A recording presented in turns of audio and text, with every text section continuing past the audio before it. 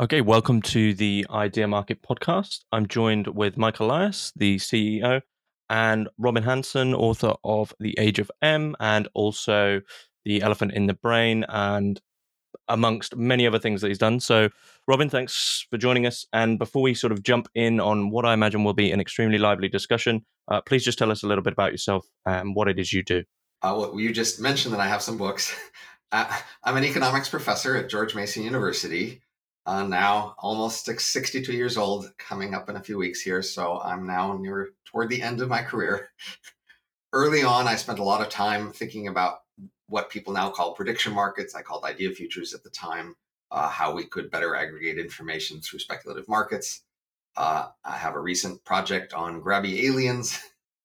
I have a blog called Overcoming Bias. I write about lots of interesting different things. For example, I have an idea for reforming criminal law enforcement.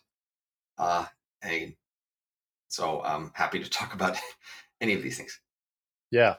Where did your just as I believe this will probably be the primary trajectory of this discussion, where originally did your interest in prediction markets stem from? Was there something you saw in the world where you thought, okay, this is going to solve a key problem that we're having? So I was a graduate student at University of Chicago, browsing the libraries, and I had just studied philosophy of science, and so I was aware of sort of issues in the institutions of academia and science, and some of the problems they have.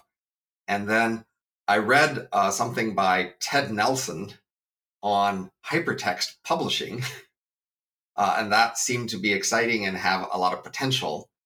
And I actually eventually quit my graduate program with 2 masters and went out to Silicon Valley to seek my fortune, to hang out with hypertext publishing people there at a project called Xanadu. And basically, this was a precursor to the World Wide Web. These were people who were saying basically the World Wide Web is coming and it could have all these great features. And people were saying that's crazy. And so I thought that made sense. And so I went out there in part to interact with them. And in the process of, spending a few years, interacting with them and their vision of hypertext publishing and what it could become, I came to have doubts about how well it might work so one of their key visions was the idea of a backlink. That is, somebody says something not entirely wise at A, somebody at B is able to write a clear rebuttal of A, but in the previous world, nobody could find B from A. They didn't know the rebuttal existed. And so the vision was, well, if we could make backlinks, that is, every A has to have a backlink to the B that links to it, then you could easily find B's from A and therefore find rebuttals of plausible but wrong arguments. And that would be a big improvement on the world of ideas. And I came to think that that wasn't necessarily going to work. And of course, today we see that it doesn't work so well, in the sense that you can use Google now to basically find backlinks, but it's not used very much and it doesn't seem to achieve that purpose. And so thinking about what else we could do to solve these problems with academia, being in this world of people who had this one vision, it turned out that most of them were rabid libertarians, I might call them. And so the idea of markets came to mind easily in that context. And I thought, well, what if we had betting markets on these things? Couldn't that solve the problem of what to believe and getting people good incentives to add to that consensus and adjust it in order to have a source we could rely on for big, important, controversial science and technology questions, which we had many examples at the time thinking that the existing system was not very good at producing effective consensus on important science and technology questions. Awesome. So was that the genesis of Idea Futures? I've given that. Yes. So that's when I started writing under that name. So I gave it that name at the time. And this was in the late 1980s, so starting in 1988. And I think I've seen a couple of those 80s hypertext websites or archives about Idea Futures. I'm wondering if you could elaborate on the precise structure that you started with. Like, what was the first, vision for how Idea Futures work? So the simplest vision was that on existing topics of high controversy, such as the time would be, the nuclear winter, or at the time was cold fusion. At the time would be other sorts of, privacy, etc. That on those topics, you would just create a public betting market about an important claim, and you'd pick a claim that could be verified eventually, such as cold fusion, say, under the theory that, say, now 30 years later, you would know the answer to whether cold fusion was true or not. You would set up betting 30 years before that, and then newspapers and policymakers and ordinary people could just look at those betting market odds as the consensus that they would then rely on. So in this formation, you would just use the usual structure of most financial markets as the structure for this particular betting market. So that was the initial concept. And then later on, I came to realize that first, if a betting market is relatively small without very many participants, then it can help to have a market maker. And so if it's relatively small and you can't afford a professional market maker full-time to do the job by hand, there's ways to make simple automated market makers that would then stand in for that and design simple mechanisms for doing that. I realized that for many policy questions, you might want a conditional question on an action. So often the problem is that people have these questions that are somewhat distant from actual choices people make, and you make these markets with estimates, and people, turns out, don't actually care much about it because it's not close enough to their actions. And so I thought about decision conditional market estimates, which would be basically guaranteed to advise a decision because it basically estimates for a particular decision what are the consequences that a decision maker cares about. And then when I called that a decision market, and that's more clearly useful. And so we could, for example, do that about nuclear winter or cold fusion. We could say, if we did this, then what's the consequence? And I guess the third big innovation in my thinking over the years was to realize that these large public markets aren't where you want the first gains and where the biggest gains are. What you want is that in small organizations, that the questions of interest to them, they would pay for a market on a question of interest to them in order to get the answer. So if you have a project with a deadline and you want to know, will I make the deadline, or what are the various changes I could make to the project that would increase the chance of making the deadline, then you might be willing to subsidize a market on your deadline. And then that subsidy would then entice traders to come participate, because the idea that if we just create a bunch of markets on important questions, lots of people will come has been proved wrong in many ways. That is, most people who want to bet aren't that interested in doing it to help the world. They want to bet to show off their sort of social connections and what they know about something other people are arguing about. And so if you have a topic you want the answer to, you should be willing to pay for the answer to your question. And that will, there's a free riding problem there. If we just ask a question about global warming or something, you might want the answer, but then so do many other people. You might figure, why should I pay for it? Why not let them pay for it? But if it's a question on, say, your project deadline, we'll realize nobody else is going to pay for that but you, and you will then pony up because you care. So I think the biggest potential is, again, in these organizational markets, and you want to start small and concrete and then work your way up to bigger ones. So I think the biggest thing the world is missing here is doing these small scale trials in real organizational context of the questions those organizations actually want to know, and getting a track record of success there, and then spreading out and moving up the prestige and size hierarchy until you do bigger things. And so there's plenty of vision for where this could go eventually if you had successful small scale trials, but unfortunately relative lack of interest in doing the small scale trials that might lead there. So there is a problem which has been outlined already by you, Robin, just jumping back to this backlink problem which you originally had, and I'm assuming this is why your blog is entitled Overcoming Bias. And I'm also assuming that this problem scales to a greater extent as you go from smaller organizations through to larger, more public debates, which is, as you say, people don't use Google. Say, for instance, someone is pushed for arguments for being vegan. Perhaps this isn't the best example. They could, if they wanted to, go search for 4 arguments to be a carnivore, or 4 arguments to be keto, or 4 arguments to eat jam donuts every day for their diet if they wanted to find those particular biases. But it seems that the mechanism which is pushing them to do that isn't a rational mechanism. It's purely an emotional bias. So how far have we come in being able to basically overcome bias? That is a huge question. And how can we scale that so as we get to these larger debates, on a public level where there's millions of people, how can we avoid a prediction, a bet on something being simply a status signal as opposed to a rational decision? So, as you note, a lot of conversation is not truth-seeking or truth-oriented.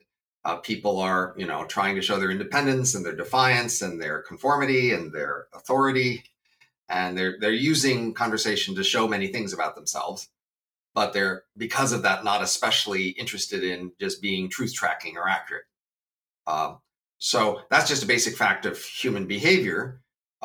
So I would, have a two-step strategy there. One is, first, let's just find the people who do care about truth and find a way for them to buy it. So there must be some times and places where people actually do care more about reality. They're not always just talking off the top of their head. Sometimes they have concrete tasks they're trying to accomplish. And for those tasks, they might actually want to know what's true. And so let's build a mechanism for them and find those customers and get them satisfied with their product.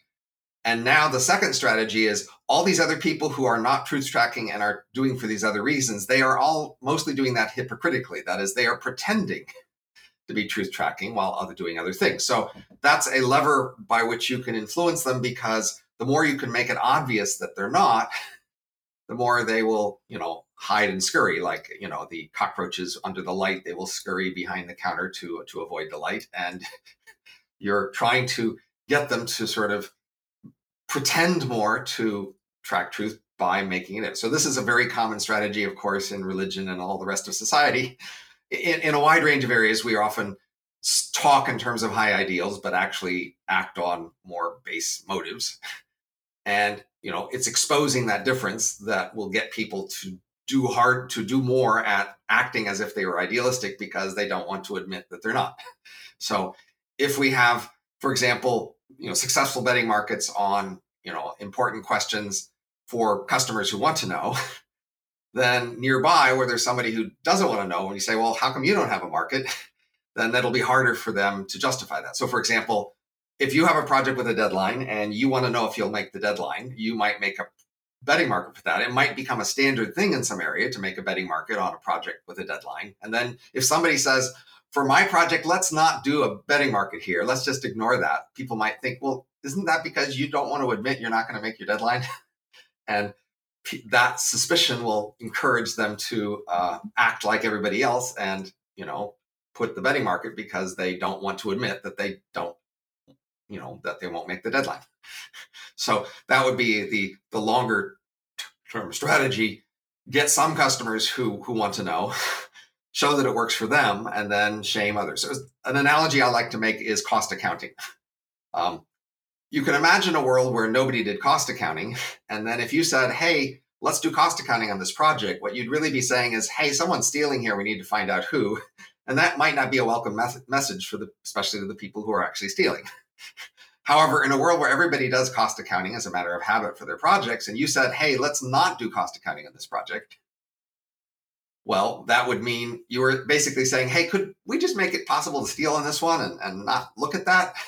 Which would also look kind of bad. So in a world where most people did betting markets on their deadlines, then you'd be pressured into doing it too, just because you didn't want to admit that, you thought you were not going to make it.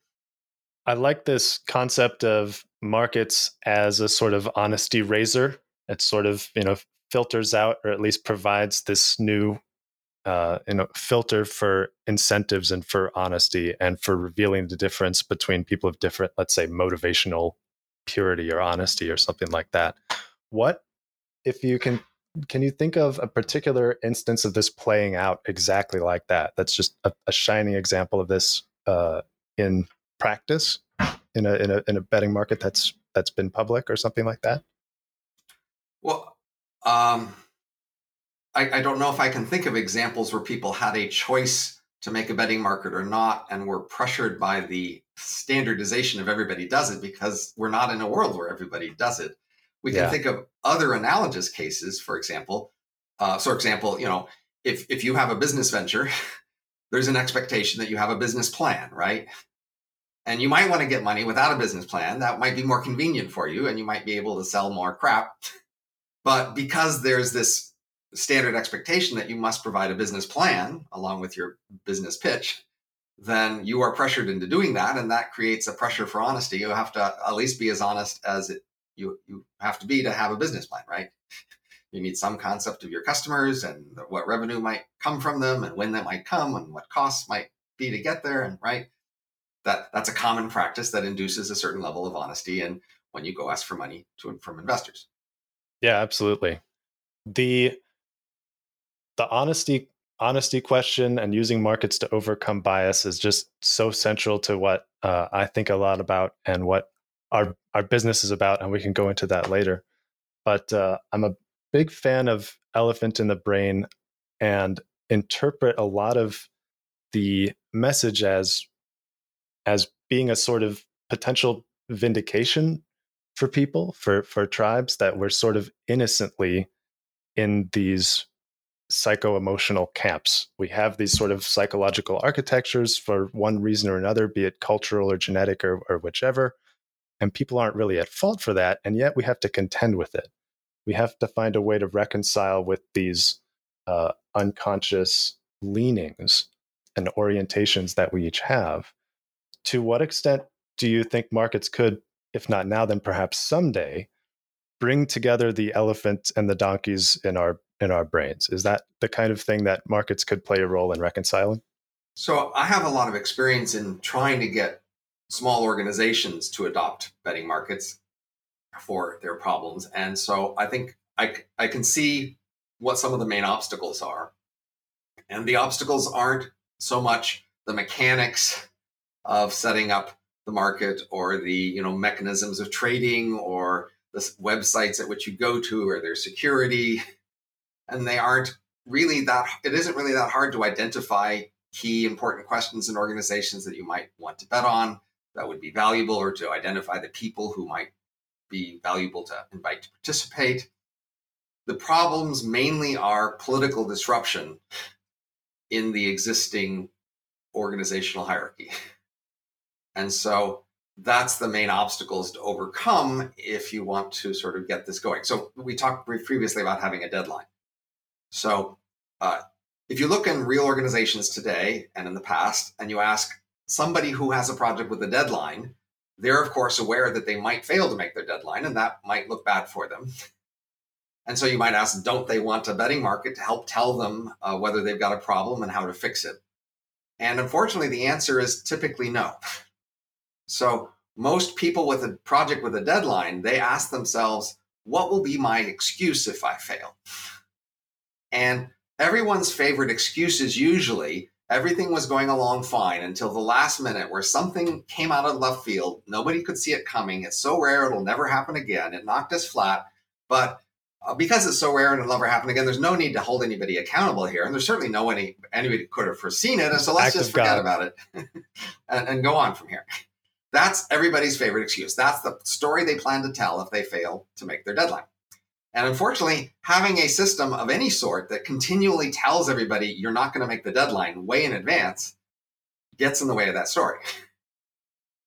So what they need to do is have project meetings regularly where everybody says, oh, yes, we're going to make the deadline. We're all on time, even if they don't believe it. But have that on the record right up until the last moment when you don't make the deadline. So a betting market gets in the way of that. That is, it gets in the way of this manager's favorite excuse if they fail. And honestly, people care more about that than they care about actually getting better information. So at a higher level, managers in our society like to present themselves as scientific decision makers. They've got a spreadsheet, and all they really do is to fill in the right numbers to make the best calculation of what to do. And that's all their time is spent finding those numbers and filling in that spreadsheet. That's the presentation managers make in our society. And in fact, they are typically more politicians.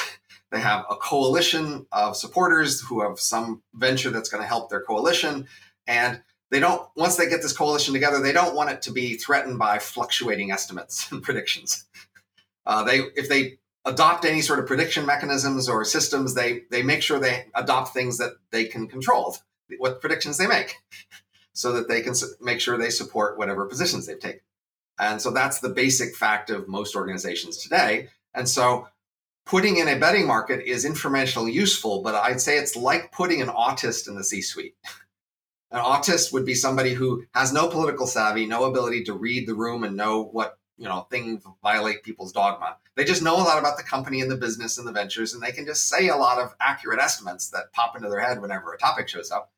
And that person just would not be allowed to last in the C-suite very long. They might become a trusted advisor to somebody else there in private, but they will not be allowed to talk in public. And unfortunately, that's what a prediction market or a betting market is. It's an autist in the C-suite. It has no political savvy. It has no ability to censor itself or just what it says to accommodate, what people want to hear. It just keeps blabbing, and that's a problem.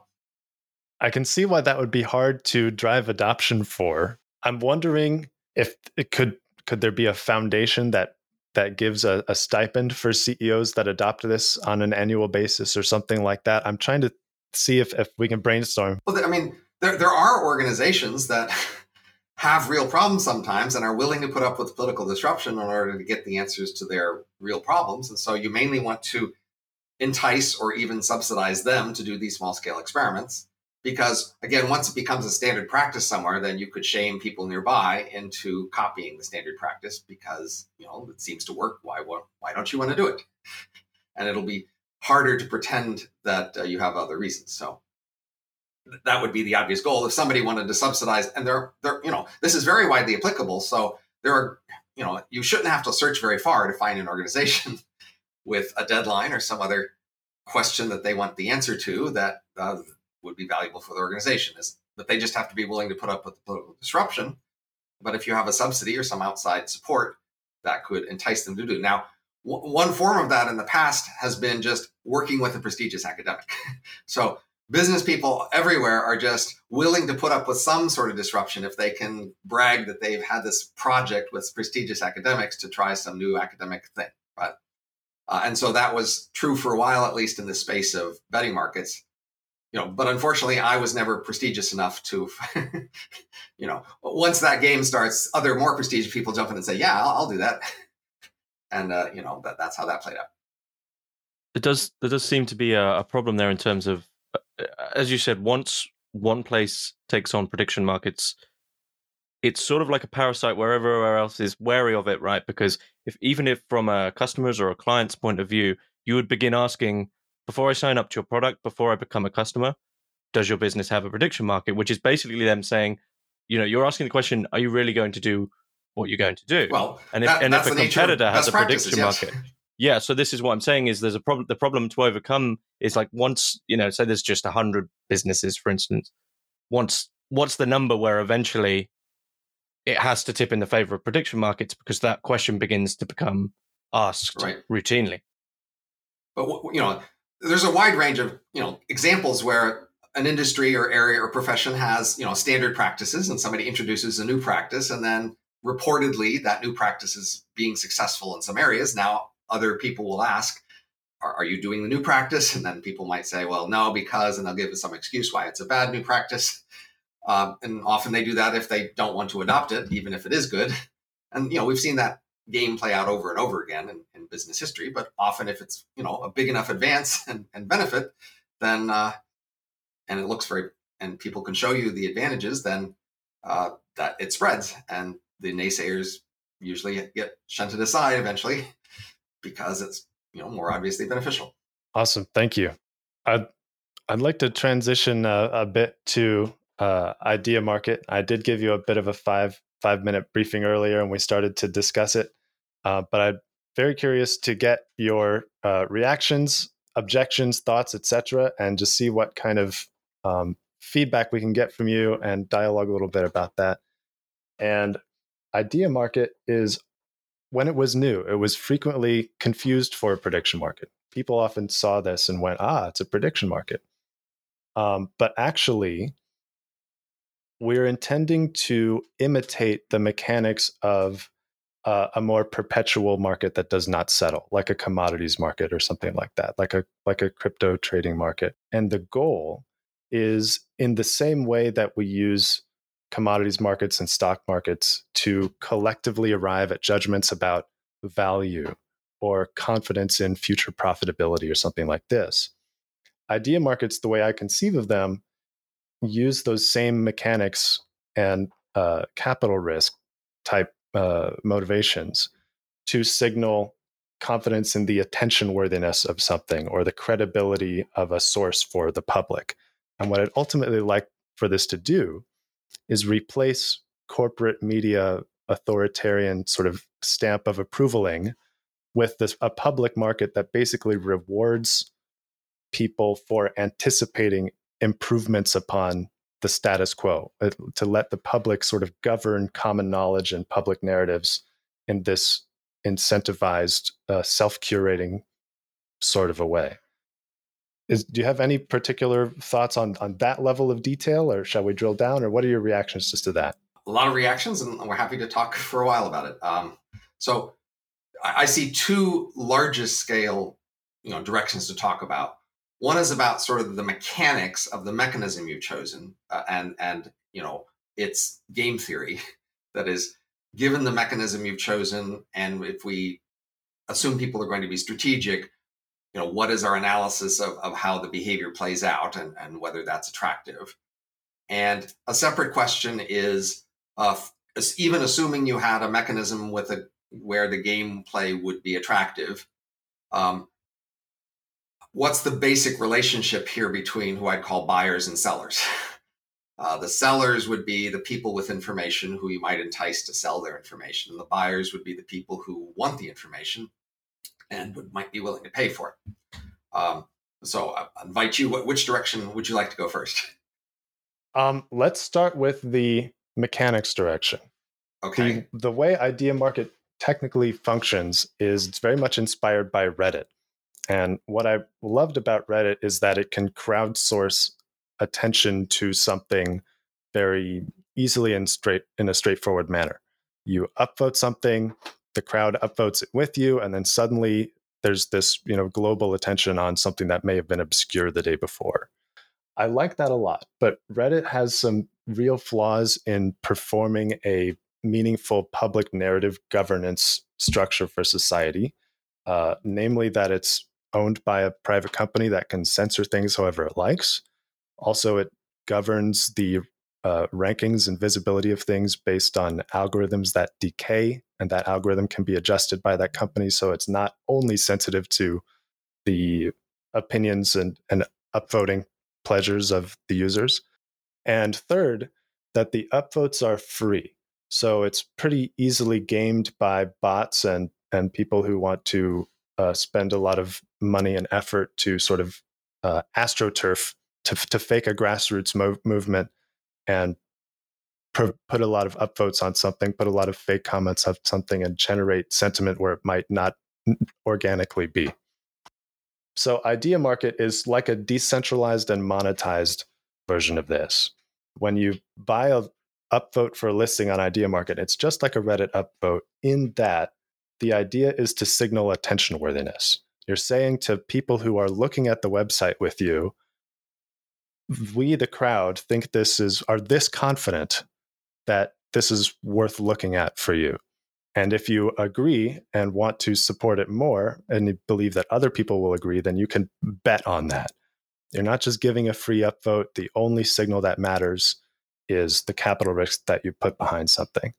And this is intended to reward people for discovering better information than is being trumpeted by the most paid attention to sources in the world, and would therefore, I hope, be very useful in situations like January 2020, where COVID is becoming a danger in China and information about it is spreading. Videos about its effects on people are spreading.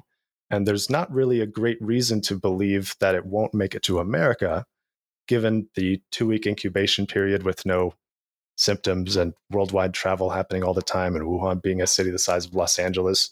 There's a particular frustration with the knowledge authorities of our time that enormous delays between the best information becoming available and it becoming acknowledged to the public and legitimized. There's no technological reason for this delay to exist. So I'm hoping that by market forces, we can increase the iteration rate, increase the time between when the world's best information appears and when it becomes useful to the greatest number of people. So I hope that's not too much information. It kind of does an outline there for you. I think we need to step back for a moment and set the larger context. We live in a world of a lot of different conversation and media systems. And each one tries to pretend, at least, that whatever other goals it has, one of its important goals that it's achieving is accuracy and truth tracking. That's true of mass media. It's true of social media. It's true of academic journals. It's true of specialized newsletters. They all want to claim that they are well aware of this big problem the world has of inaccurate information, and they are the solution. If only you would pay them more and give them more resources, they would solve the problem for you. And of course, you as a modestly skeptical customer should realize, well, if they're all trying to solve this problem and they're all over it, how do we have the problem? They must not all be actually solving the problem. Some of them must be only claiming to try to solve the problem because that's what sounds good. So now we have to do a more careful analysis. We have to ask for each one, well, what's their story about why they're supposedly, an accurate truth tracking incentivizing system, and what's the reality? So, for example, we could look at, say, a newspaper.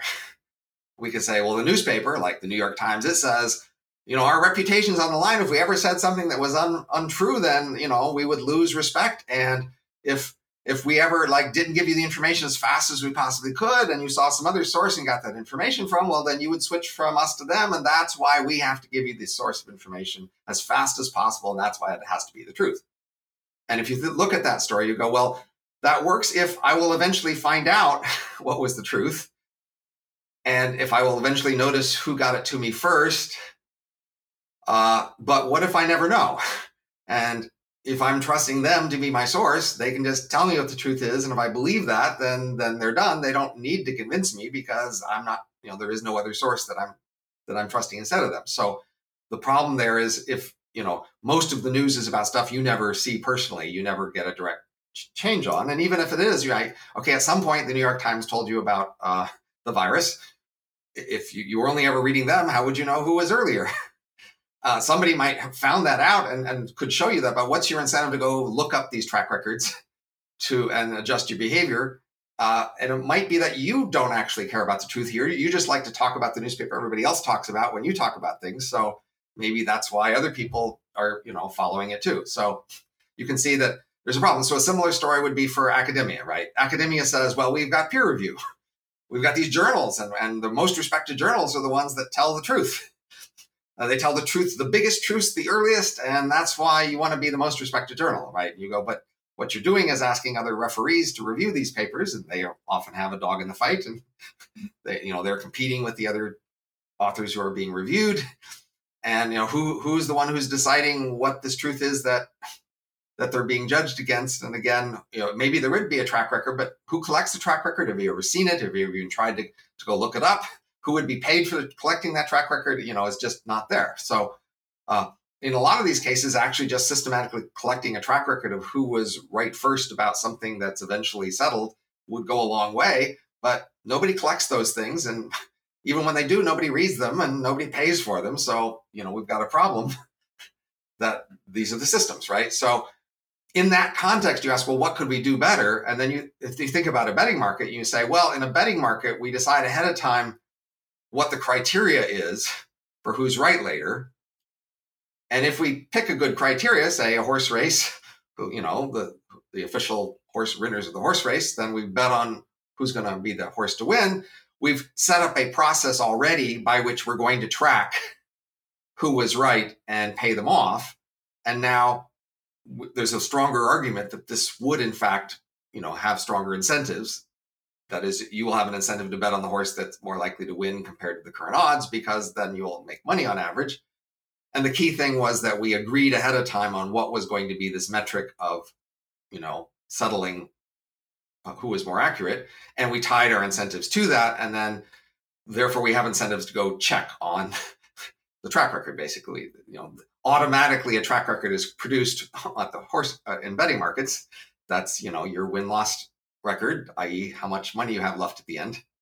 And the system automatically makes sure to keep track of that, and therefore make sure to have incentives to do that. So that's the basic argument why speculative markets could do better.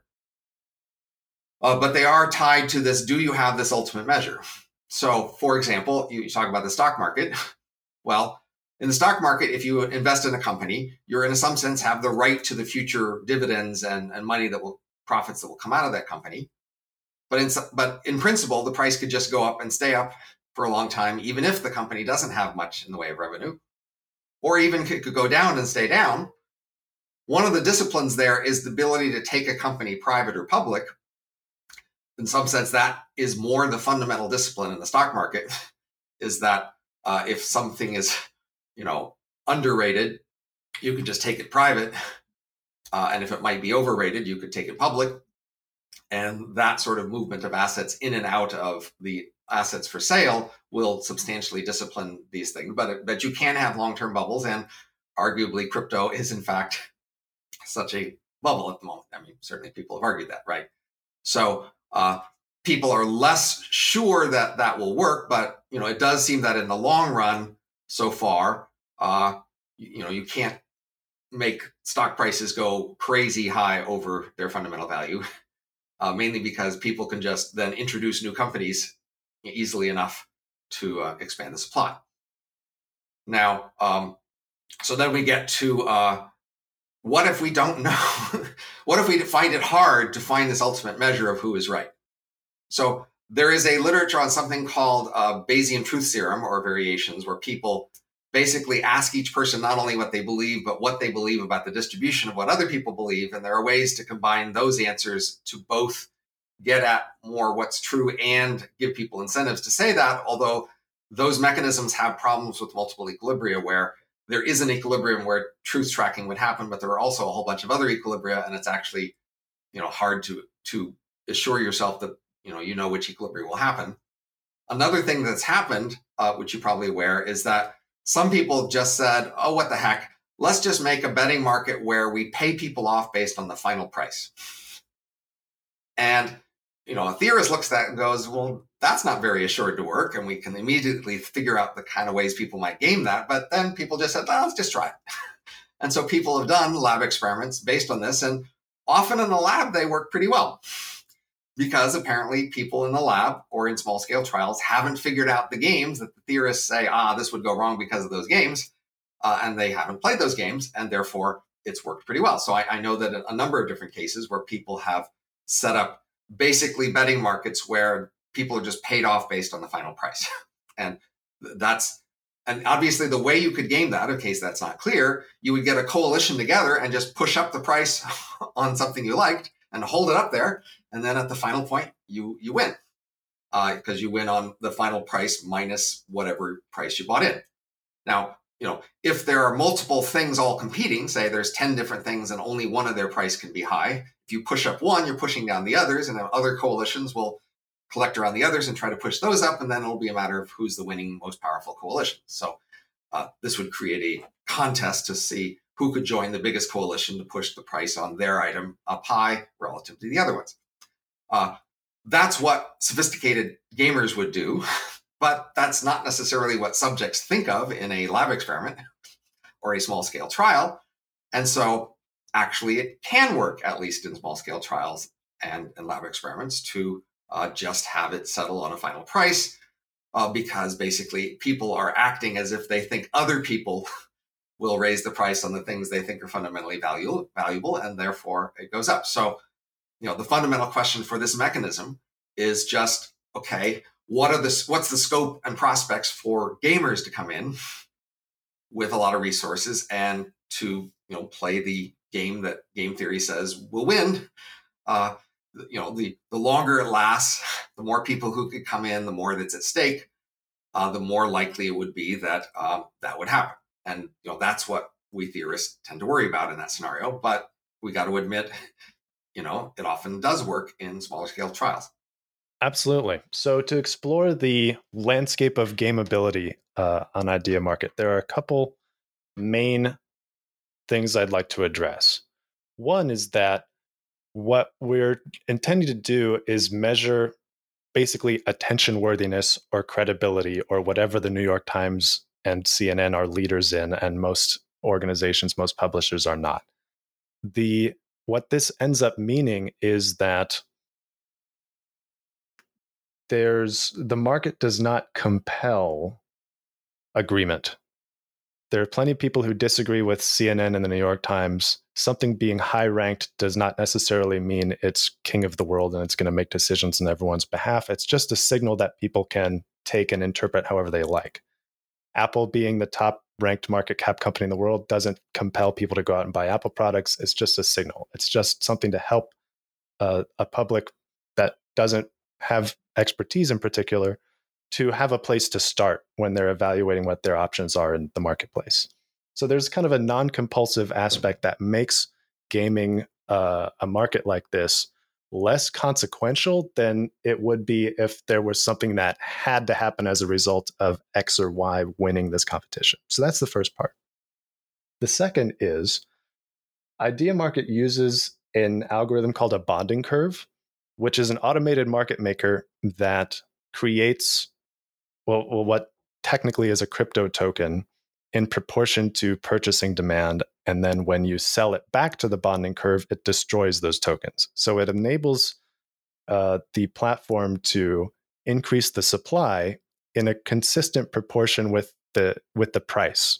So even though the supply increases, the price automatically does too. And what this means for Idea Market is that shorting is not technically possible, because in order to short, you would have to borrow tokens from someone and then sell them. But the person you borrowed them from would have to get them from the same place that you're eventually selling them to, that same bonding curve. So anytime you would attempt to artificially deflate something, you would have to buy it by that same amount in order to create this short position. So there's not really a way for the market to be net short on anything. And this is a real advantage over typical stock or commodities markets, because it means that when big players come in with big resources, there's no amount of money they can spend to suppress a market signal. There's no amount of money that they can spend that will make support for something seem smaller than it is. People can manipulate something upward. Vladimir Putin could come in with $10 billion and buy the New York Times to the moon. But there's nothing that he could do to stop a competitor from earning genuine grassroots support and for that support to be registered honestly in the marketplace. Does that make sense? So, just to be our listeners are clear, your system is a system where basically there is this fluctuating price for each particular topic, and you can buy in at a fluctuating price and sell at a fluctuating price, and so you can speculate on whether the price will go up or down. And therefore, but there is no final settlement. It just can go on forever, fluctuating up or down. So it's Correct. Analogous then to what we were talking about before, a price where you sort of settle on the final price. There is no ultimate judgment. It's just the price is, whatever the speculators have made the price to be. And so the concern then is that, it isn't fundamentally tied to some other truth other than what the speculators think the price should be. So the question then is, does it still serve a social function, even if it's not perfect? Or could we do better by, changing the mechanism and how it's set up? So, for example, if you wanted to forecast future media popularity of a topic, well, it might be enough to just collect some measure of mainstream media coverage of the topic over the next 10 years or something, and then tie the payoff of this asset to that later measure of coverage. Now, then in order to manipulate this market, you would actually have to go out and create a lot of extra coverage. And that's the sort of thing that does actually happen. So, for example, if somebody's trying to promote an area like crypto, they can get mainstream articles to write articles about crypto, and then ordinary people read them and think maybe I should invest in crypto, and that's a thing that happens in the world. But it still becomes much harder because it's a larger scale thing, right?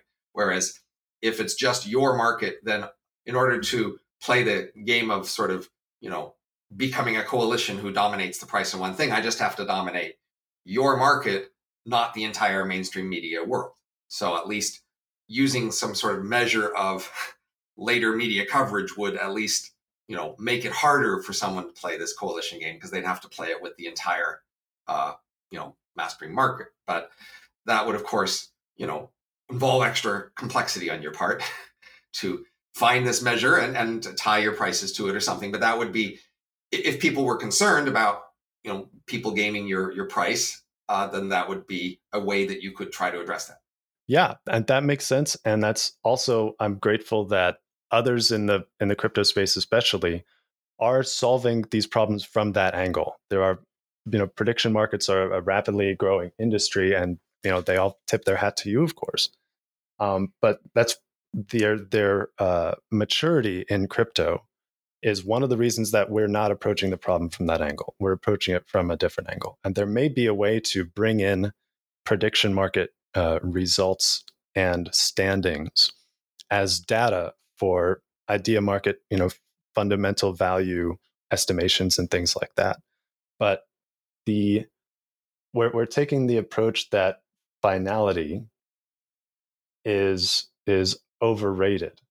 And the main mechanism here that I'm thinking of is, while there's no explicit tie to a result or a settlement oracle or something like that, we're basically betting that there's fundamental value in reality. We're betting on reality itself to self-correct toward itself, and that the evidence of history will basically comb people, gravitate people back, revert people toward the mean of an underlying reality. And here's an example of this.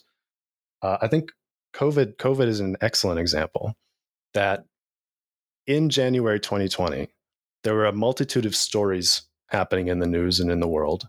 There was maybe something about Justin Bieber, and then there was maybe something about this, virus in China. And the difference between those two, I would argue, is that one does have objectively more social value for our attention than the other. And what idea markets allow people to do is to bet on that arbitrage, to bet on that difference, to identify the things. They're literally betting on what your future speculators will estimate in the price. Precisely, yes. So if Justin Bieber's number went up high, and then the speculators in Justin Bieber kept that number high, and COVID number was low, then Bieber could still be higher than COVID right now if your speculators had so chosen those relative prices. That is absolutely true. But I would hope, in the same way that a company that produces high quality widgets will have an easier time maintaining a high market capitalization than one that does not, lazier investors will have an easier time having reliable gains by finding the things that have a sort of organic and long-standing and widespread appeal or necessity to them in a way that pop stars do not tend to have. Does that make sense? Would this be a good time to switch to the second issue? By all means, sure. The other issue. So as I outlined my hopes, I described how what I want is for small organizations who, say, have a deadline to pay to create markets on their question, i.e., will we make the deadline, or what variations would change the chance we would make the deadline. And that by offering that subsidy, by saying we will pay to, pay for the fixed costs of the market, subsidize the market maker on the topic, subsidize the trading costs, that would then induce people who might know about their deadline to bother to come trade in their market relative to all the other things they could do with their time and money. And that can be framed as buyers and sellers. Information buyers offer the money to buy the information, and then information sellers have a reservation price. And if you offer them a higher price than the reservation price to sell their information, to bother to tell you, then they will do so. And that is a productive trading relationship where buyers of information pay for it and sellers get paid. In your system, as far as I understand, you don't have a way for some buyer to offer to pay for any particular piece of information they want. So it seems like you're mainly just relying on the sellers to sell for free or even negative price, because on average, the sellers pay to provide the information. I want to make sure I understand what you mean by buying particular pieces of information. Would subscribing to a newspaper be an example of what you're talking about? I want to make sure I understand the terms you're using. People buy many things, and the question is, are they buying information or not? So there are certainly many times where people claim that the reason they're buying things is in order to get information. And we as analysts should wonder if that's true. So yes, people buy a newspaper and they say they're buying it for the information, but that claim is somewhat suspicious because it doesn't look like they ever do anything with the information they get in a newspaper. They mainly use it to talk to other people about the newspaper, but that doesn't seem to affect much in the way of their ordinary lives. And so maybe there's some other explanation for it. But yes, in principle, you could be buying a newspaper to get the information in it. And similarly, there are a number of other things you might be doing. You might buy a newsletter to get the information in it. You might buy a television subscription to get the information in it. You might hire a private investigator, for example, to get the information they might provide. You might hire an agent to suggest, things for your career that you might find interesting. In that sense, you're paying them for information. So there are a lot of information relationships in the economy, and but some of them ones that people say are information relationships often are not. I see. Okay, so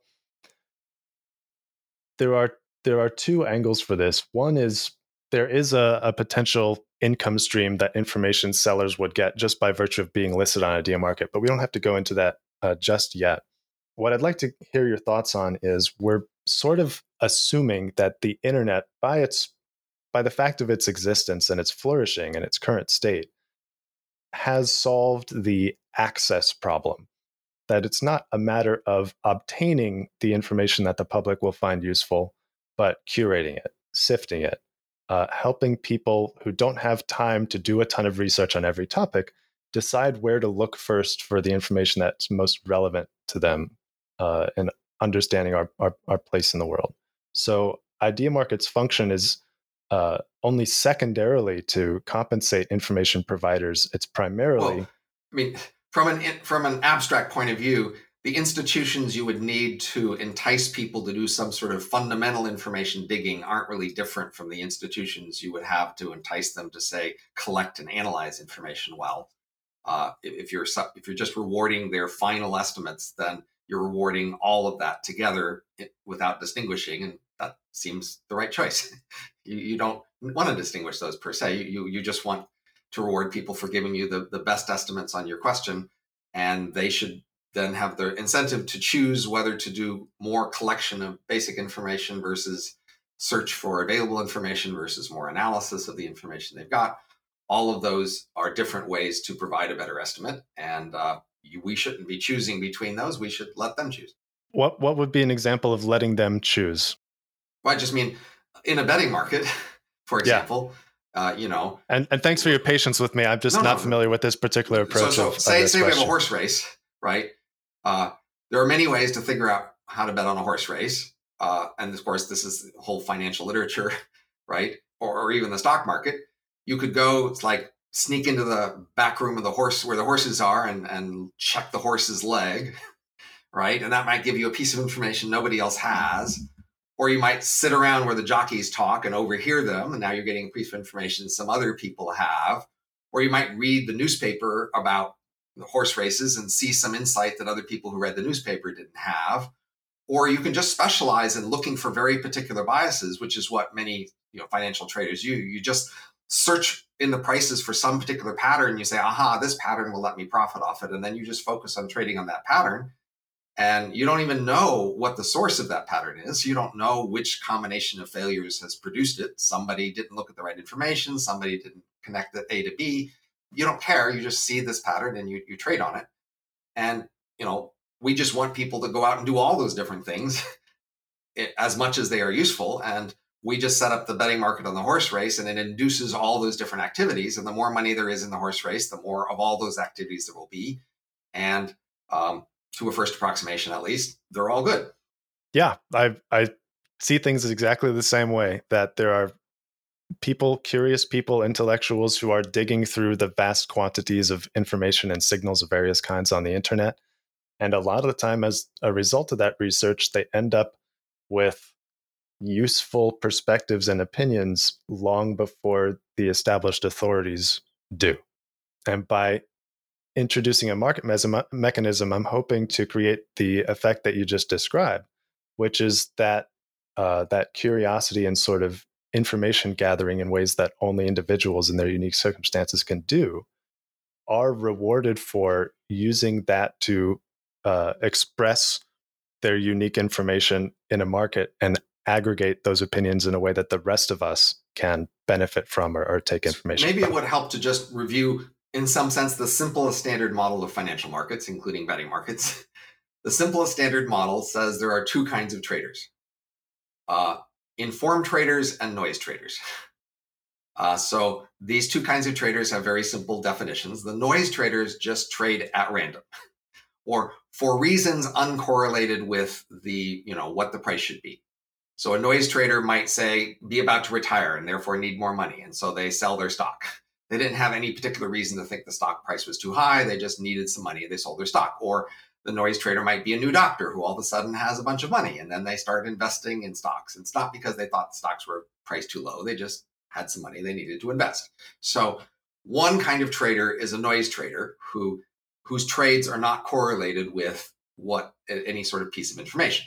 The other kind of trader is the opposite, somebody who is trading on information. Now, in principle, any one person could be thought of as a mixture of these two kinds of traders. They might trade on information, but also have introduced some random noise. So the standard market model says there are these two kinds of traders in a market. And what the model says is that the more noise traders there are in a market, then the more informed traders will focus on that particular market instead of other markets. The more that informed traders will scale up the size of their trades in order to trade against the noise traders, and the more they will actually go look for information so that they have better information to trade with. All those things happen as a result of there being more noise traders in one market versus another. So in general, when you add noise to a market, perhaps counterintuitively, that makes the price there more accurate because more informed traders are attracted to come there. Conversely, if there's a market and there are only informed traders, and once they realize that, then they should all go away, because if you are an informed trader buying and you're trading against an informed trader selling, then it turns out your information is canceling theirs. They have a signal that suggests it should go down. You have a signal that suggests it could go up. You're not going to, neither of you on average is going to be making money trading on these kinds of trades, trading against other informed traders. So, a major way that information happens in these markets is, first of all, there exist noise traders. I mean, you might think, why would there be noise traders? Because apparently a lot of ways people are noise traders they could avoid. So they could just, use a call market instead of a double auction. They could spread their trades out slowly over time. It does look like there's just a lot more noise trading in the markets, most financial markets, than makes sense from a rational trader point of view. And one of the standard stories there is just a lot of sort of overconfident irrationality of people thinking they have more information than they do. And that's just a basic fact of the world. Basically most people who have a bunch of money, say they're a new doctor, they jump into the stock market, with a bunch of money. And that what usually happens is a couple of years later, it's all gone because they lost it all. And that's where most of the income of all the other traders is coming from, is all these people jumping in and losing their shirt because they don't know what they're doing. And so places like hedge funds, for example, they make money because they go collect information and then they have a more accurate information than others, and they trade on that. And then but they have to pay their salary. So on average, hedge funds aren't actually a great investment, even though they make higher returns when you don't correct for the fact that they take big salaries and big cuts to run their firm. But hedge funds on average can make money in that way only because there's a lot of these noise traders out there losing money. So in the context of all this, then you'd say, if you just set up a market where people can bet with each other, then then the question is, where are the noise traders coming from? And if they're coming from the, arrogant, overconfident braggarts, then that's how a lot of sports markets work. is that, there is no other fundamental source of, say, investors coming in where they need to put money, or people retiring needing to take out money.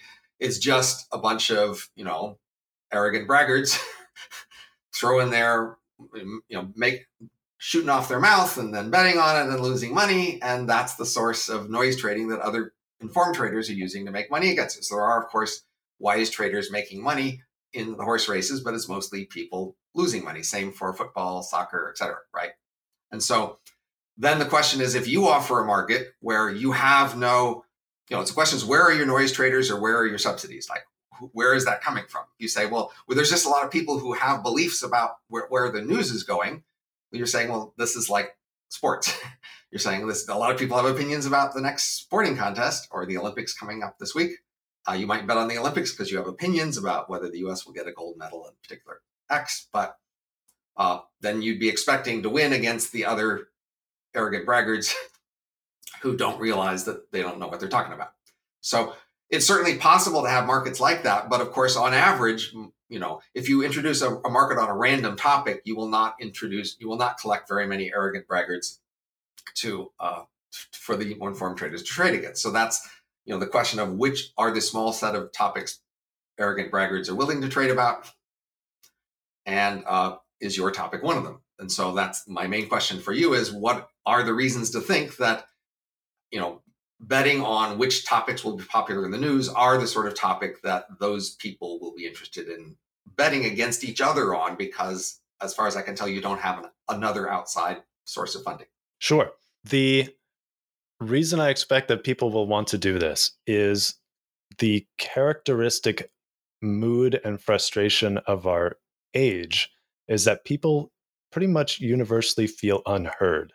It kind of doesn't matter who's in power. Everyone feels like their own demographic, their own perspective is underrepresented, is being threatened, is not dominant enough. There's this sort of universal insecurity because of the sheer plurality of views. And the internet allows us to easily sort of gravitate to our preferences. And so people, just without any other force acting upon them, self-segregate into the tribes of their preference. And then without any other force acting on them, they can get a lot of rewards from hardening the walls between themselves and these other tribes. So in order to bridge the gap between these worldviews that are becoming increasingly splintered just because there's no other force acting on them, I'd like to use markets as this sort of medium of ideological exchange, something that everyone of any view can agree is valuable and use as a sort of orientation, direction, and as a reason to go beyond their personal preferences. So that sounds like a talk forum. So just like we can take Reddit in particular, we can say, there could be 1,000 competitors to Reddit. It's easy to set up something like Reddit. Why are all these people on Reddit and not on all these 1,000 competitors? And you'd say, well, what people want is to go to a site where they think a lot of other people read it. And so they go to Reddit to talk because other people read Reddit and they want to be heard. And so the motive to want to be heard is the motive to go where other people are listening. And so that's a network, externality game. It's about a network effect story of, it's easy to set up a website where people can come talk, but it's hard to make a website where people do talk because there are so many other places they could talk. That's why Twitter, say, is making money, perhaps, but others aren't, is it just managed to create the network effect of people coming to it and not going to the others. And so for any new venture saying, I'm going to be the new Twitter or whatever, I'm going to say, well, how are you going to overcome the network effect? How are you going to get people to switch away from the place where everybody is talking to come to this new place where nobody at the moment is talking, so that you can create the impression that this is the place where everybody goes to talk? By all means. And I'll answer that in a second. But first, I wanted to address that you just completely nailed the way we're thinking about this with regard to feeling heard. Everyone feels unheard. And Idea Market is intended to serve as a universal listening protocol where people can express their opinions in a way that they can feel cryptographically confident that their voice will count as expressed. It only is measured in dollars. It's recorded on an immutable ledger. It's non-custodial. Mark Zuckerberg isn't sitting out at the top saying, yeah, no to that, this doesn't count, that's fake news, etc. There's an attempt to be cross-ideological here so that people can feel confident that they're being heard, that their opinions are being registered in the conversation that's happening. I don't think there's any other platform that exists today that meets that criterion. Twitter censors people. How does Twitter not meet that? Twitter bans people a lot and adjusts the algorithm to favor and disfavor people with different interests and political leanings. There's a lot of frustration on Twitter about that. And Twitter's in a tough... I mean, you didn't mention banning before. I mean, if your motive is just to be talking in a place where people are heard, then banning doesn't prevent that from happening. It just limits what you can say. But if the major motivation is just to be heard, then you want to talk where other people are listening. So, for example, you have like on Twitter, you have a hashtag, and then you might see how many people are mentioning the hashtag, right? So they give you a stat for hashtags on how many people have mentioned that recently. So that would be a way to sort of keep track of which topics are popular, at least recently there. And if you want to talk about a popular topic, you could make sure you mention one of the hashtags that are listed high on this list. And the question is, if your product is you say your product is, for example, we're not being banned, well, that's a separate product. So obviously other people can and do offer competitors to Twitter, where we say we won't ban anything here, but that doesn't get every people to go there. I agree. Because that's not enough, right? Absolutely. It's not only important for people that they feel heard, but that they feel heard in the conversation that counts. There are alternatives to Twitter, but Twitter is still the de facto public square for the internet. And I feel like addressing your question of how do we overcome the network effects of being a new venture in order to fulfill this very ambitious role for society work. And the way it works is, I think of the problem of corporate media and the problem of central banks as being pretty much analogous. And in that regard, central banks have this ability to take something valuable, money, and print it for free without any sort of accountability or oversight. And in so doing, they tend to abuse this power and everyone else has to pay the cost for it. Media corporations can print a sort of social currency. They can print legitimacy for free. And there's not a lot of recourse for a public that no longer trusts them or wants to replace them. Because if you want to talk to grandma about Bitcoin, the New York Times has to like Bitcoin. It doesn't matter how many times the New York Times has led us into wars in Iraq or been 2 months late to COVID or 50 years late to UFOs or anything like that. It retains this incredible, psychological power over us as the minter of social currency, the minter of trust in demographics that still do trust it. And there's a lot. So in the same way that Bitcoin allows the public to control or at least have transparent relationships with the currency underlying material transactions, Idea Market enables the public to decide between social currencies whose credibility is actually underwritten by truth-seeking and whose is underwritten by corporate manipulation or government manipulation or CIA manipulation or something like this. Because the key here is that credibility and accuracy are not necessarily the same thing. Accuracy is something that once you have it, spreading it to other people is an entirely different problem. But credibility is literally, it's what people believe. It's what people find credible. So that's the level on which this problem has to be solved. We have to get people to believe in a way, non-coercively, that they feel heard and that they're incentivized to seek truth or be spanked by the market if they don't. So the network effect, to come full circle here, is given that everybody feels unheard and corporate media are still in some way regarded as the arbiter of public credibility. We all celebrate when the New York Times mentions us. Yay, that's cool. Look what a big shot I am now. Everyone feels unheard. And so there's this massive debt of frustrated intellectual energy that's looking for an outlet, that's looking to be heard, that's looking to have the impact that it feels like it deserves.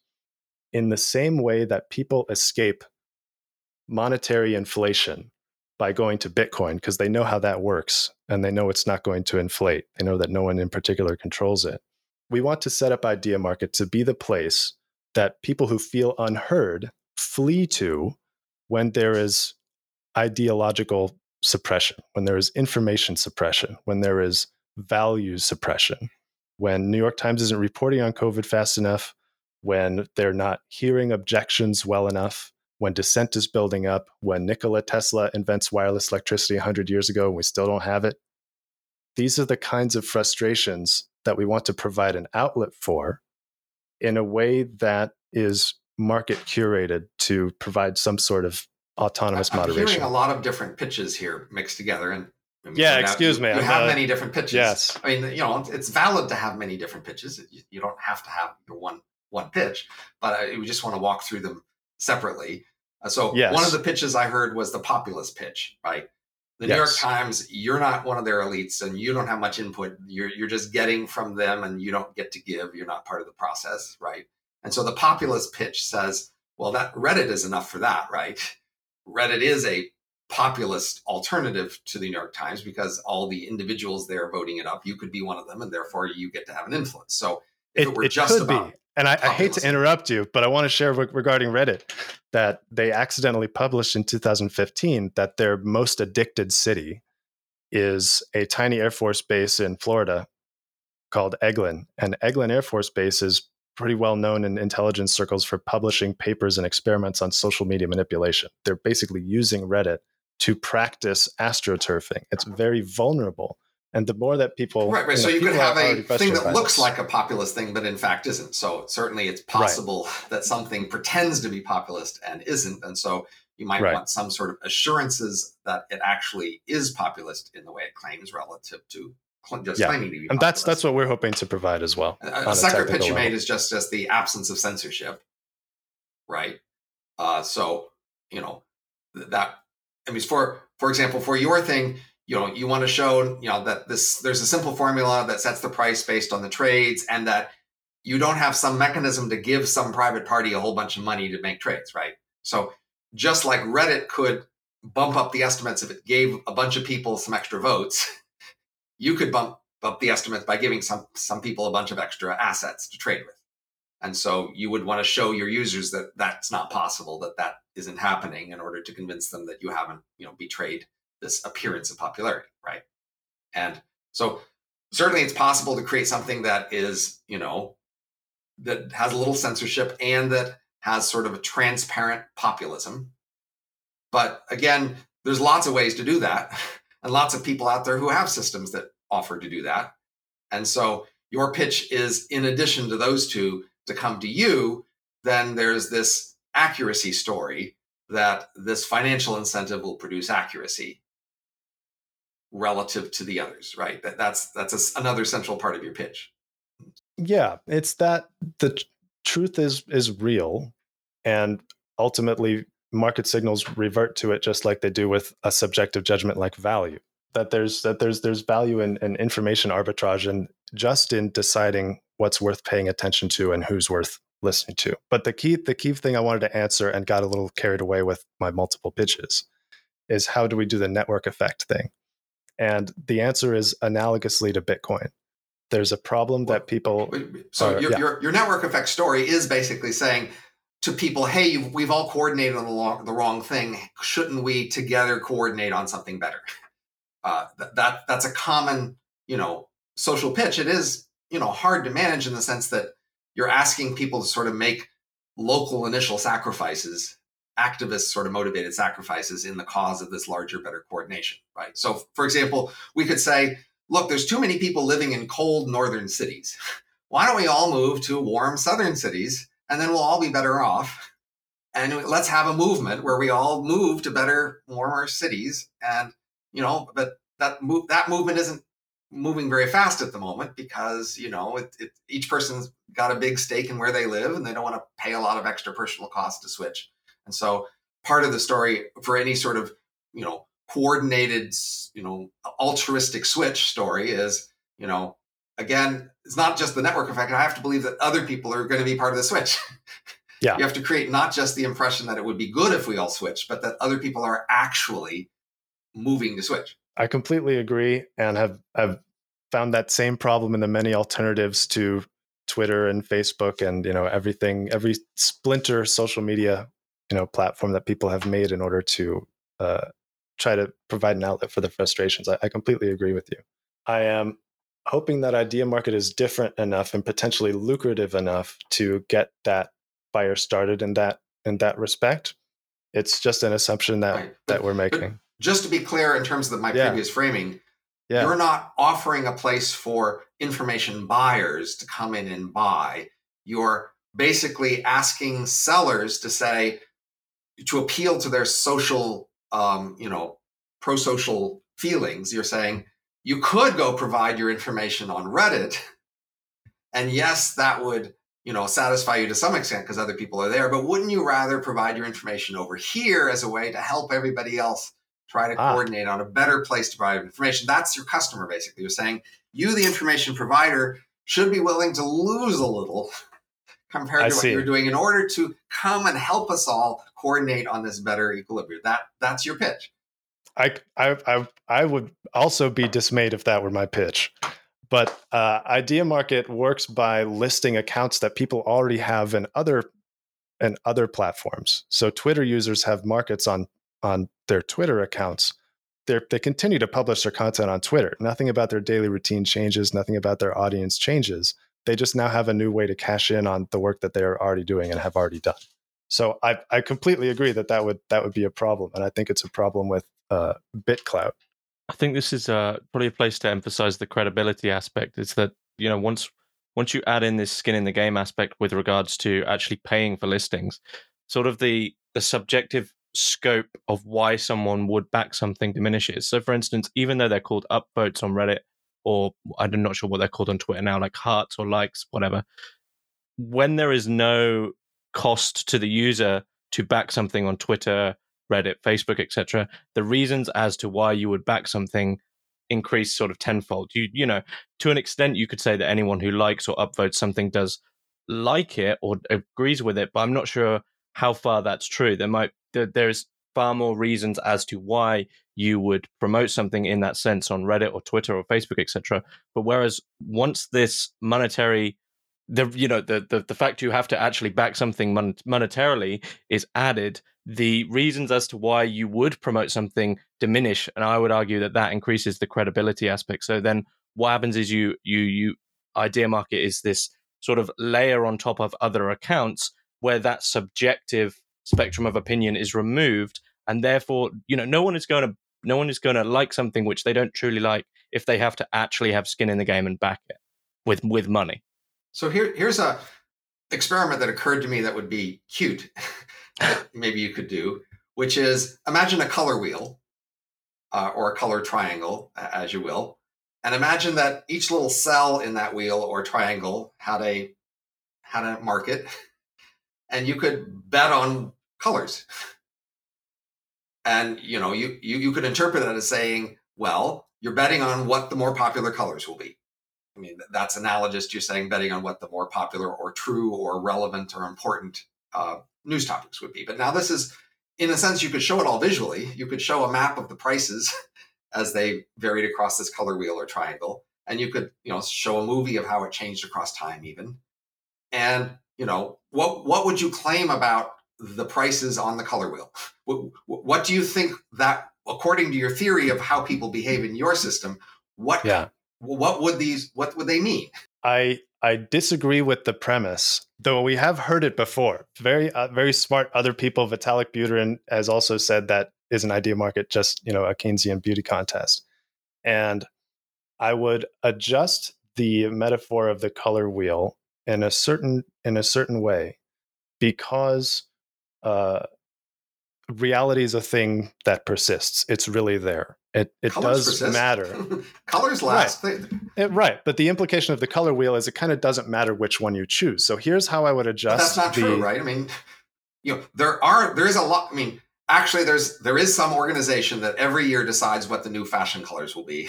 And they've got this whole system projected into future years where they work out their declared predictions for what the fashion color scheme is for each year. That's a real thing. So colors are real there, right? And they really matter. And so we could talk, you could interpret that as, do you believe these people? Are their claims about what the color fashion will be true?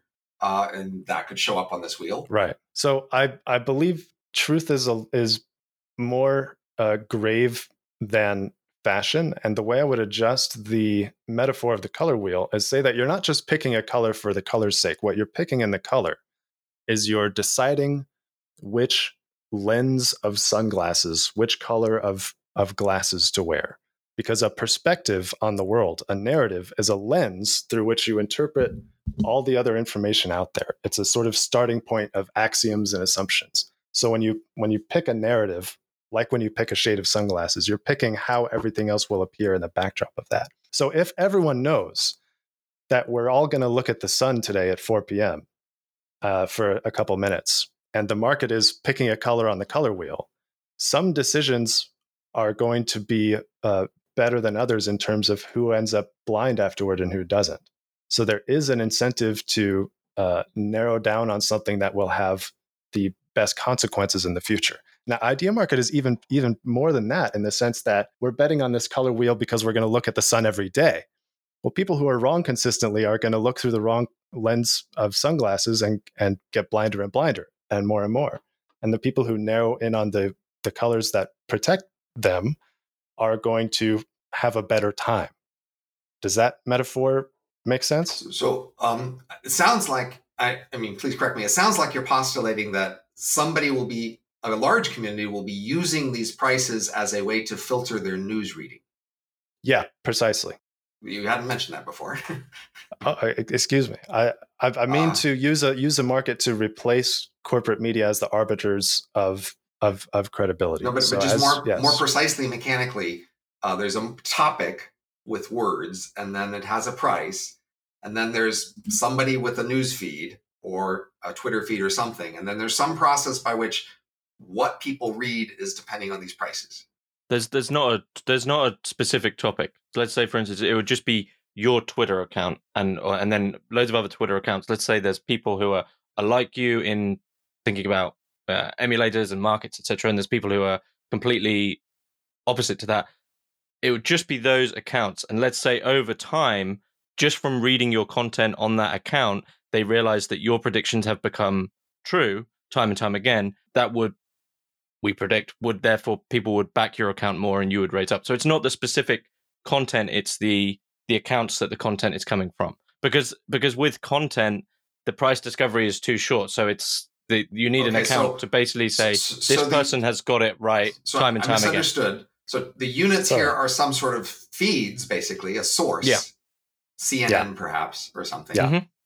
And the postulate is that people will use your prices as a way to decide how often to watch CNN or look at my Twitter account or something. Yes, which feed. So what you said in essence about news curation being the goal is accurate.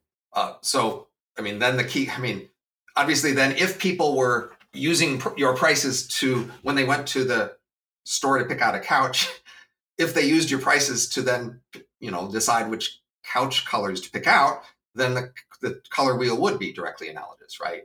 Yeah, but given that couch colors, or when they picked a shirt online, right? Yes, they went to a shirt online, and then they used your color wheel as a way to filter which shirts showed up to the top of their list of shirts to browse or couches to browse. That would work. What separates choosing a couch color or a shirt color from what Idea Market intends to surface is that there's very little stakes in a person's fashion decisions compared to, for example, a government's response to a major pandemic or something like that. The stakes, which inevitably are high at certain points. Right? You're not betting about the particular topics. You're betting about which feed sources to follow, right? Yes, but topics with high stakes are naturally going to attract interest in ways that topics of low stakes will not. Issues pretty about colors will attract more buyers than ugly colors. Sure, too, they will. Presumably. Sure, of course. So, but pretty colors will not eliminate the necessity of paying attention to high stakes things. there will always be some crisis where people are frantically looking for the best information on something, and they need a market to provide it so that corporations can't obscure it. And also in terms of the importance of the actual subject, for instance, sure, there's billions of people who are passionate about, Mike always gives the example of the Kardashians, or let's just say, that whole spectrum of dumb reality TV. But there's also people who are extremely passionate about climate change, etc. Who do you think they would actually put money behind making sure their thing is seen? I don't think the people who are into the Kardashians would be into it to that extent where they would do that. It's not an important thing. So your system isn't the conjunction of sources and topics, right? It's just sources. Like if you had global warming, combined with source as a market price, like this person's good on global warming or this person's good on COVID, then you would have a way that when a topic was important, you could go to those sources on that topic. But you're not doing that, right? You're just doing a source undifferentiated by topic. You're just saying, what are the good sources to look at? Sources are the first fundamental unit, but we are introducing a categorization mechanism for topics, but the topics are not themselves marketized. It's just to help people find things that are relevant in the way that you describe. But yeah, sources are the fundamental unit of curation at this point. I mean, honestly, people aren't that interested in the news. So they're on, right. The color of their shirt and the color of their couch, I would argue, people care about similarly than the news in terms of how much money they spend. That's a good thing, though. Their car. That's a good thing. Like you argue people aren't that interested in the news. That means that Idea Market will do its job in terms of downgrading the position that CNN, BBC have put on, because people aren't actually going to back that, and people are there'll be a grassroots movement to back smaller people. I just meant that the color wheel should be a valid hypothetical to you. That is, according to your theory of why your system should work, the color wheel should work too. As far as I understand the theory so far, that is, if you could get people to use the color wheel to recommend, colors that they choose, then people would be betting on which things they choose, and therefore it would work. I mean, maybe it won't be as maybe it's a factor of 10 or 100 smaller market, and it's not worth investing in. But it sounds like the theory of it would work similarly. We could also imagine a music, right? You could pick chords and rhythms. And have a list of chords and rhythms, and then people who are musicians could be, choosing chords and rhythms as a way to decide which things to listen to or which new songs to write. It seems like that expresses a sort of relativistic interpretation of truth. Are people only biased? Is there nothing objective to strive for? Is there no mean to return to? There are objective differences between chords and rhythms, and objective differences between colors. I mean, but are they consequentially equivalent? Can you substitute a falsehood for a truth and have equal outcomes in society? James, you were saying something? I was going to say, could we possibly bring in the two notions you brought in earlier about the informed and the informed trader and the noise trader, and actually apply these to the color wheel? Just seems to me like complete noise. There's no real rationality. That's completely subjective opinion in terms of society, whereas the informed opinion is something that is going to affect everyone, and therefore you need to find an informed voice who has done the work to correlate it. And over time, via the price listing and that you see on Idea Market, you can understand, okay, this person keeps, they've predicted time and time again that this is right. Their research is great. They've become like an informed voice. Whereas the color wheel is an okay example, but it's just not going to affect people's lives. Like if you wear a green shirt and go outside, it's not the same as whether or not you should have had this piece of advice, let's say, on mortgage rates. I mean, first of all, we could go down the path of arguing that there are objective reasons why some colors are better than others in important in times and situations. But rather than go down that path, let me tell you an anecdote, which I didn't personally verify, but which seemed believable to me. So 10 or 15 years ago, I guess, or 10 to 20 years ago, somebody told me that a major Washington-based media outlet, unnamed, to me, they didn't tell me the name, I'm not hiding it from you, had done a project where they asked some people to look at media pundits and collect a track record for them of things they had predicted and whether they were right. And so they, went through their columns and looked for predictions and were scoring them for accuracy.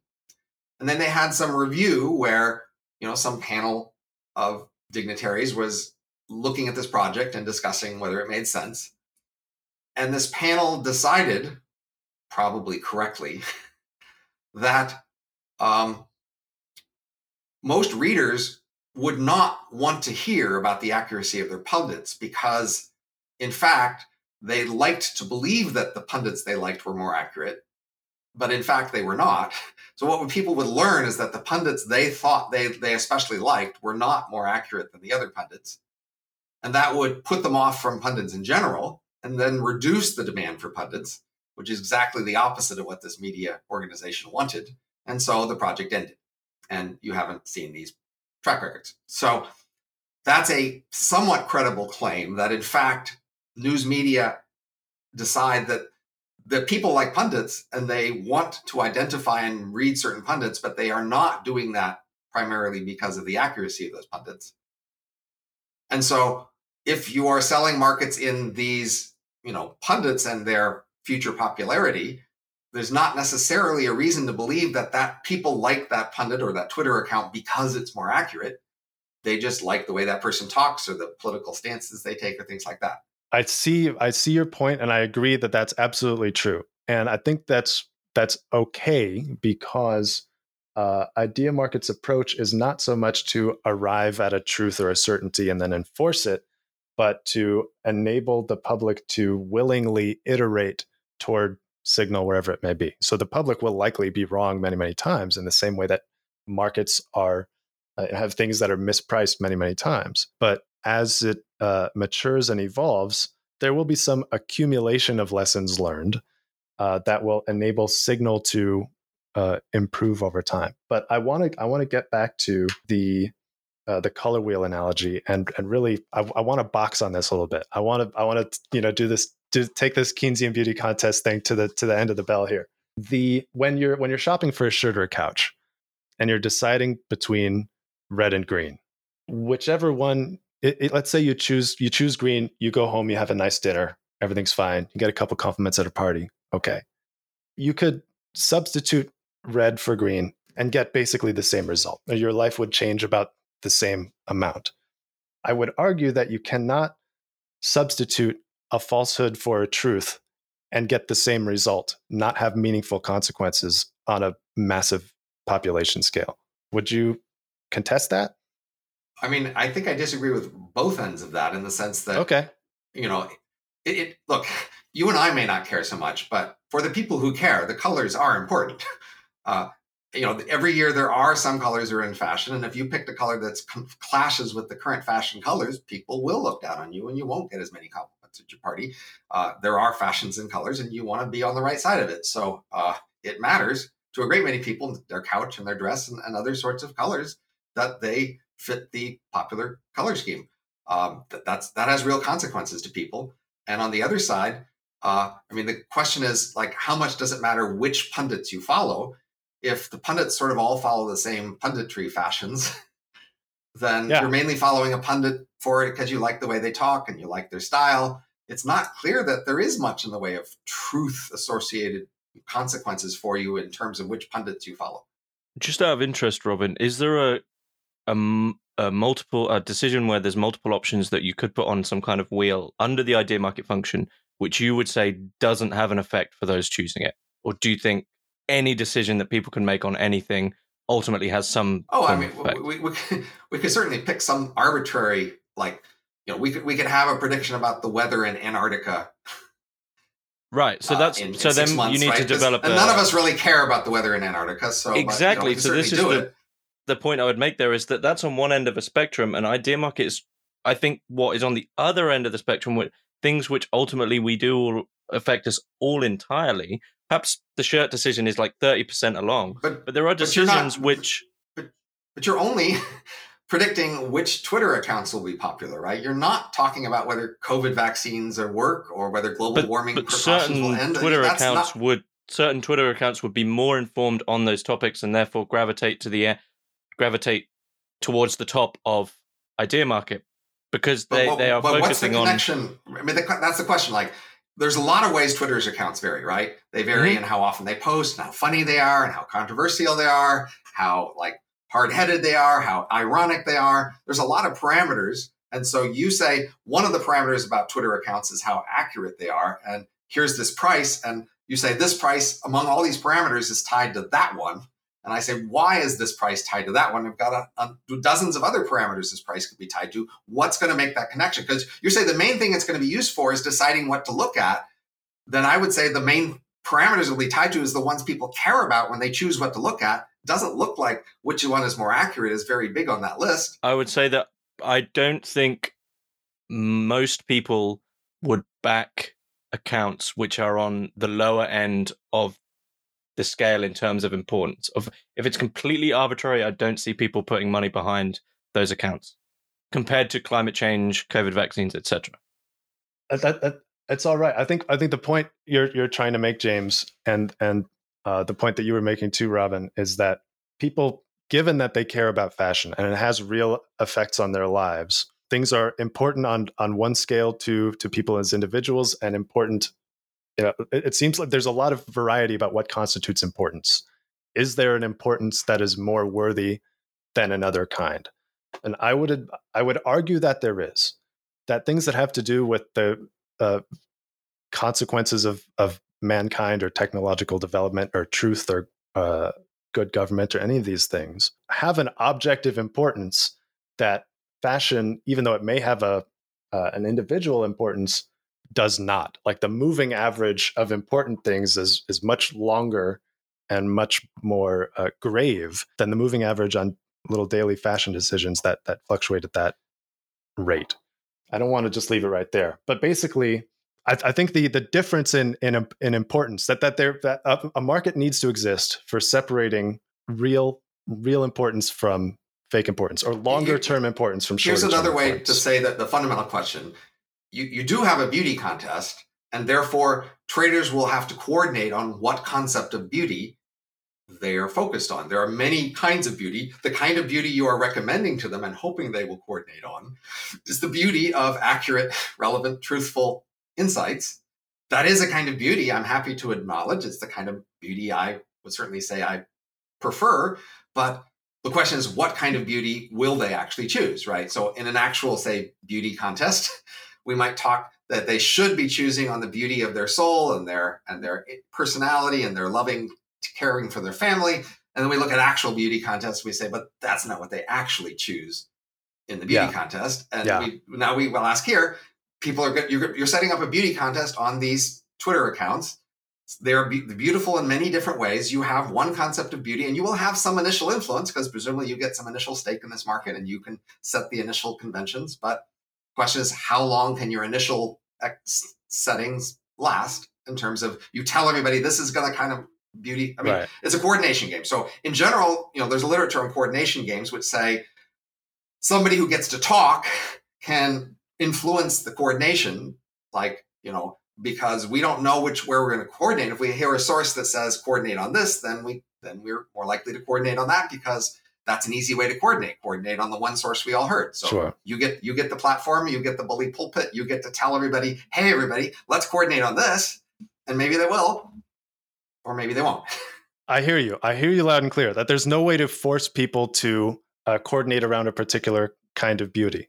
But my hypothesis is, if people use Idea Market and do not coordinate around reality as the standard of beauty, history will smack them, because the people who coordinate around reality will not be surprised by the surprises of history. And people who coordinate around something else will be. They won't have the lens to interpret what's coming down the pipeline at them in the same way. I think if you looked at the history of media through that lens, it won't be terribly encouraging. If you're going to say, that's because media has been flawed forever. It has always been used as a tool of power. The more accurate sources, the ones that tell you more about the important things in society, those will be won out in the end. That hasn't seemed to be true so far, right? Well, I don't think there's ever been an actual market for credibility. There have been long-standing publications that have maintained their standing out of institutional inertia and power and connections to power, but the public has never really had a means of iterating on who has that power. So, I mean, let's take the example of pundits again.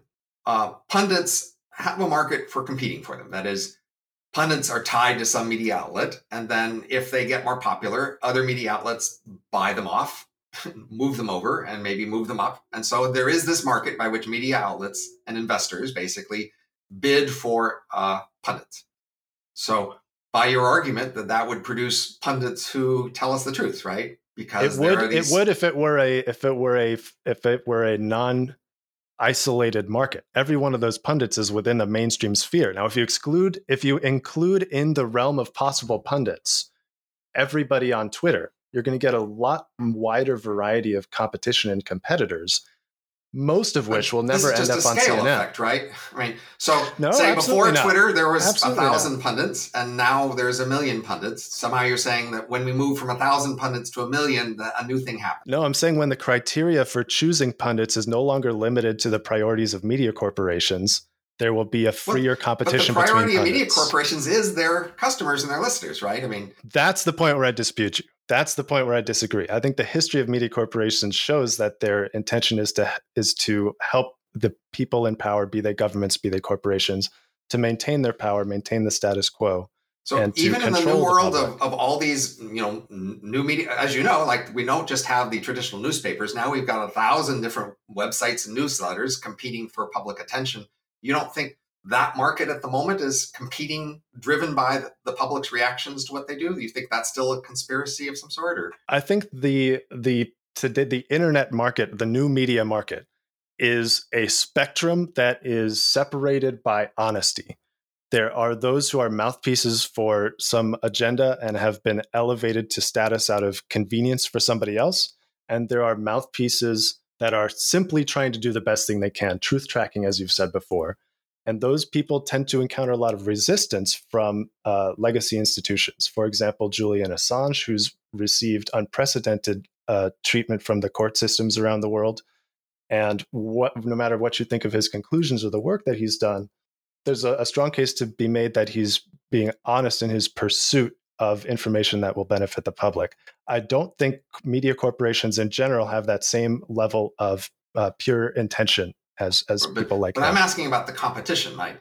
Aren't they all facing pretty severe competition to get readers' attention? Isn't this, isn't which ones are more popular mainly being driven by the customers and which ones they choose to pay attention to? Yeah, and in a large part, what gets counted as public credibility does not reflect where people's trust actually is. For example, Joe Rogan is a podcaster whose audience for his personal show rivals that of CNN's entire network. But you don't see Joe Rogan and CNN going head to head on Wall Street or anywhere else because they're not counted as part of the same category of information. But they should be, because what matters is who people trust to interpret reality for them. And if we don't have a means of deciding that prism for ourselves, the prisms that are in place to filter reality for us will be used to exploit the public rather than to inform it. I'm extremely cynical about that, but optimistic like most that of what you want. Then, if we just have a ranking of people like Joe Rogan and how many listeners they have, if we just had a public list of that and told people, hey, if you want to know who's popular, go look at this list, that would seem to give you a lot of what you wanted here. It could. However, I think having a market incentive will enable people to. But there is a market incentive. That's what I'm saying. There is but not for the listener. Like Joe Rogan.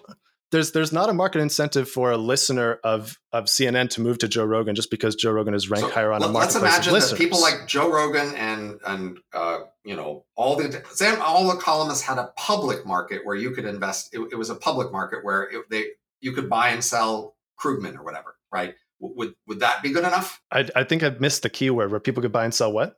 Krugman or other columnists. Right? Oh, Krugman. Say Rogan or Krugman, each one, there was a public asset that you could buy or sell that represented your belief in that, in the market value of those things as represented by which news outlets would pay them how much, right?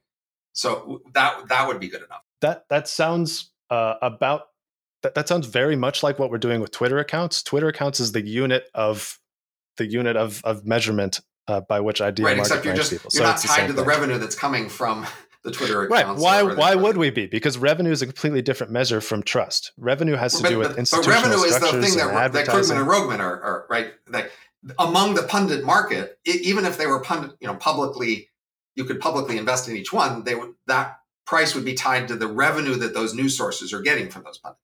Sure. However, the incentives of earning revenue from advertisements and subscriptions are very different from the incentives of truth tracking. And if you're boasting or measuring yourself on revenue, but a lot of it comes from clickbait, from attracting attention by hijacking it in some way. Right? It's a concrete measure of popularity, even if it's not on a measure of their truth tracking popularity. It is something. But so that would be an improvement over the current system, that we have a way to decide based. I want to isolate the factor of trust, not who's right, but who do people actually trust? Because right. But again, that's the kind of beauty that you're hoping your system will track. But your beauty contest could track lots of other kinds of beauty. You want them to track this trustworthiness. It could, until the history filter comes moving down the pipeline, and the people who interpret it well will do better than the people who didn't. Like if you're in January betting on whether COVID will be a big deal or not, the people who said yes would have done well as the world lost its mind. I think we're nearly out of time. So are there any high-level summary points you want to make or questions you want to ask or anything like that before we finish off? Yes. Primarily, I wanted to thank you for your time and for boxing with me here a little bit. And I wanted to ask, you've thought about information markets possibly more than anyone else ever. And I'm wondering how that metaphor has affected your thought process, how that lens has affected your interpretations of the world. Can you think of a time that happened and led you to a different conclusion than most other people might have had? Well, and the obvious answer to me, I'm not sure it's what you meant, but I started out being just as idealistic and naive as most people. And so I, imagine that we all say that we want better information, and that if you came up with a better system that would give us better information, that we would want it because this is the thing we say we want. And then over the years, I've learned in many other areas that we are less idealistic than we say, and that we don't necessarily want the things that give us the thing we say we want. And that's the basis of my book, The Elephant in the Brain, Hidden Motives in Everyday Life, about how we are sort of wrong about our motives. And one of the places I learned that from was thinking about prediction markets or idea futures and media, saying that people say they want certain things from media and from information sources, and they are not honest with themselves about that. And so I came to realize that even though there is the solution to sort of the general information problem of how we can all come together to decide what to believe, but in fact, most people aren't very interested in that solution because it's not a solution to the problem they actually care about, which is how to rise in status and track the crowd and be conformist ahead of the crowd, et cetera. And so, that sort of sets the framing for thinking about how to solve these problems. The first task I would say is to find the few customers who do care about the truth, find a way to identify them, find a way to sell them a product that gives them more truth, and collect a track record there showing that they have achieved that, and offering customers nearby the chance to do that, and perhaps shaming them into doing what they pretend to do. And that's the game, as far as I'm concerned, is to stick with the truth tracking institution, but hold the line and making sure it really does, and offer it to the customers who want that, and work from there, as opposed to sort of giving some sort of gloss of apparent truth tracking to some other institution that really isn't, and hoping for the best. I hear you loud and clear. Completely agree, and love that advice about using a truth tracking mechanism, hopefully as a wedge to drive between the honest and the insincere. So thank you once again so much for your time here. It's nice to meet you both, Mike and James. And James, any closing words? Yeah, it's great to meet you, Robin. Thanks for coming on. We'll be sure to put all your links to your work in the description below, and everyone else like and subscribe. But yeah, thanks very much for your time and for coming on. We'll see you on Twitter.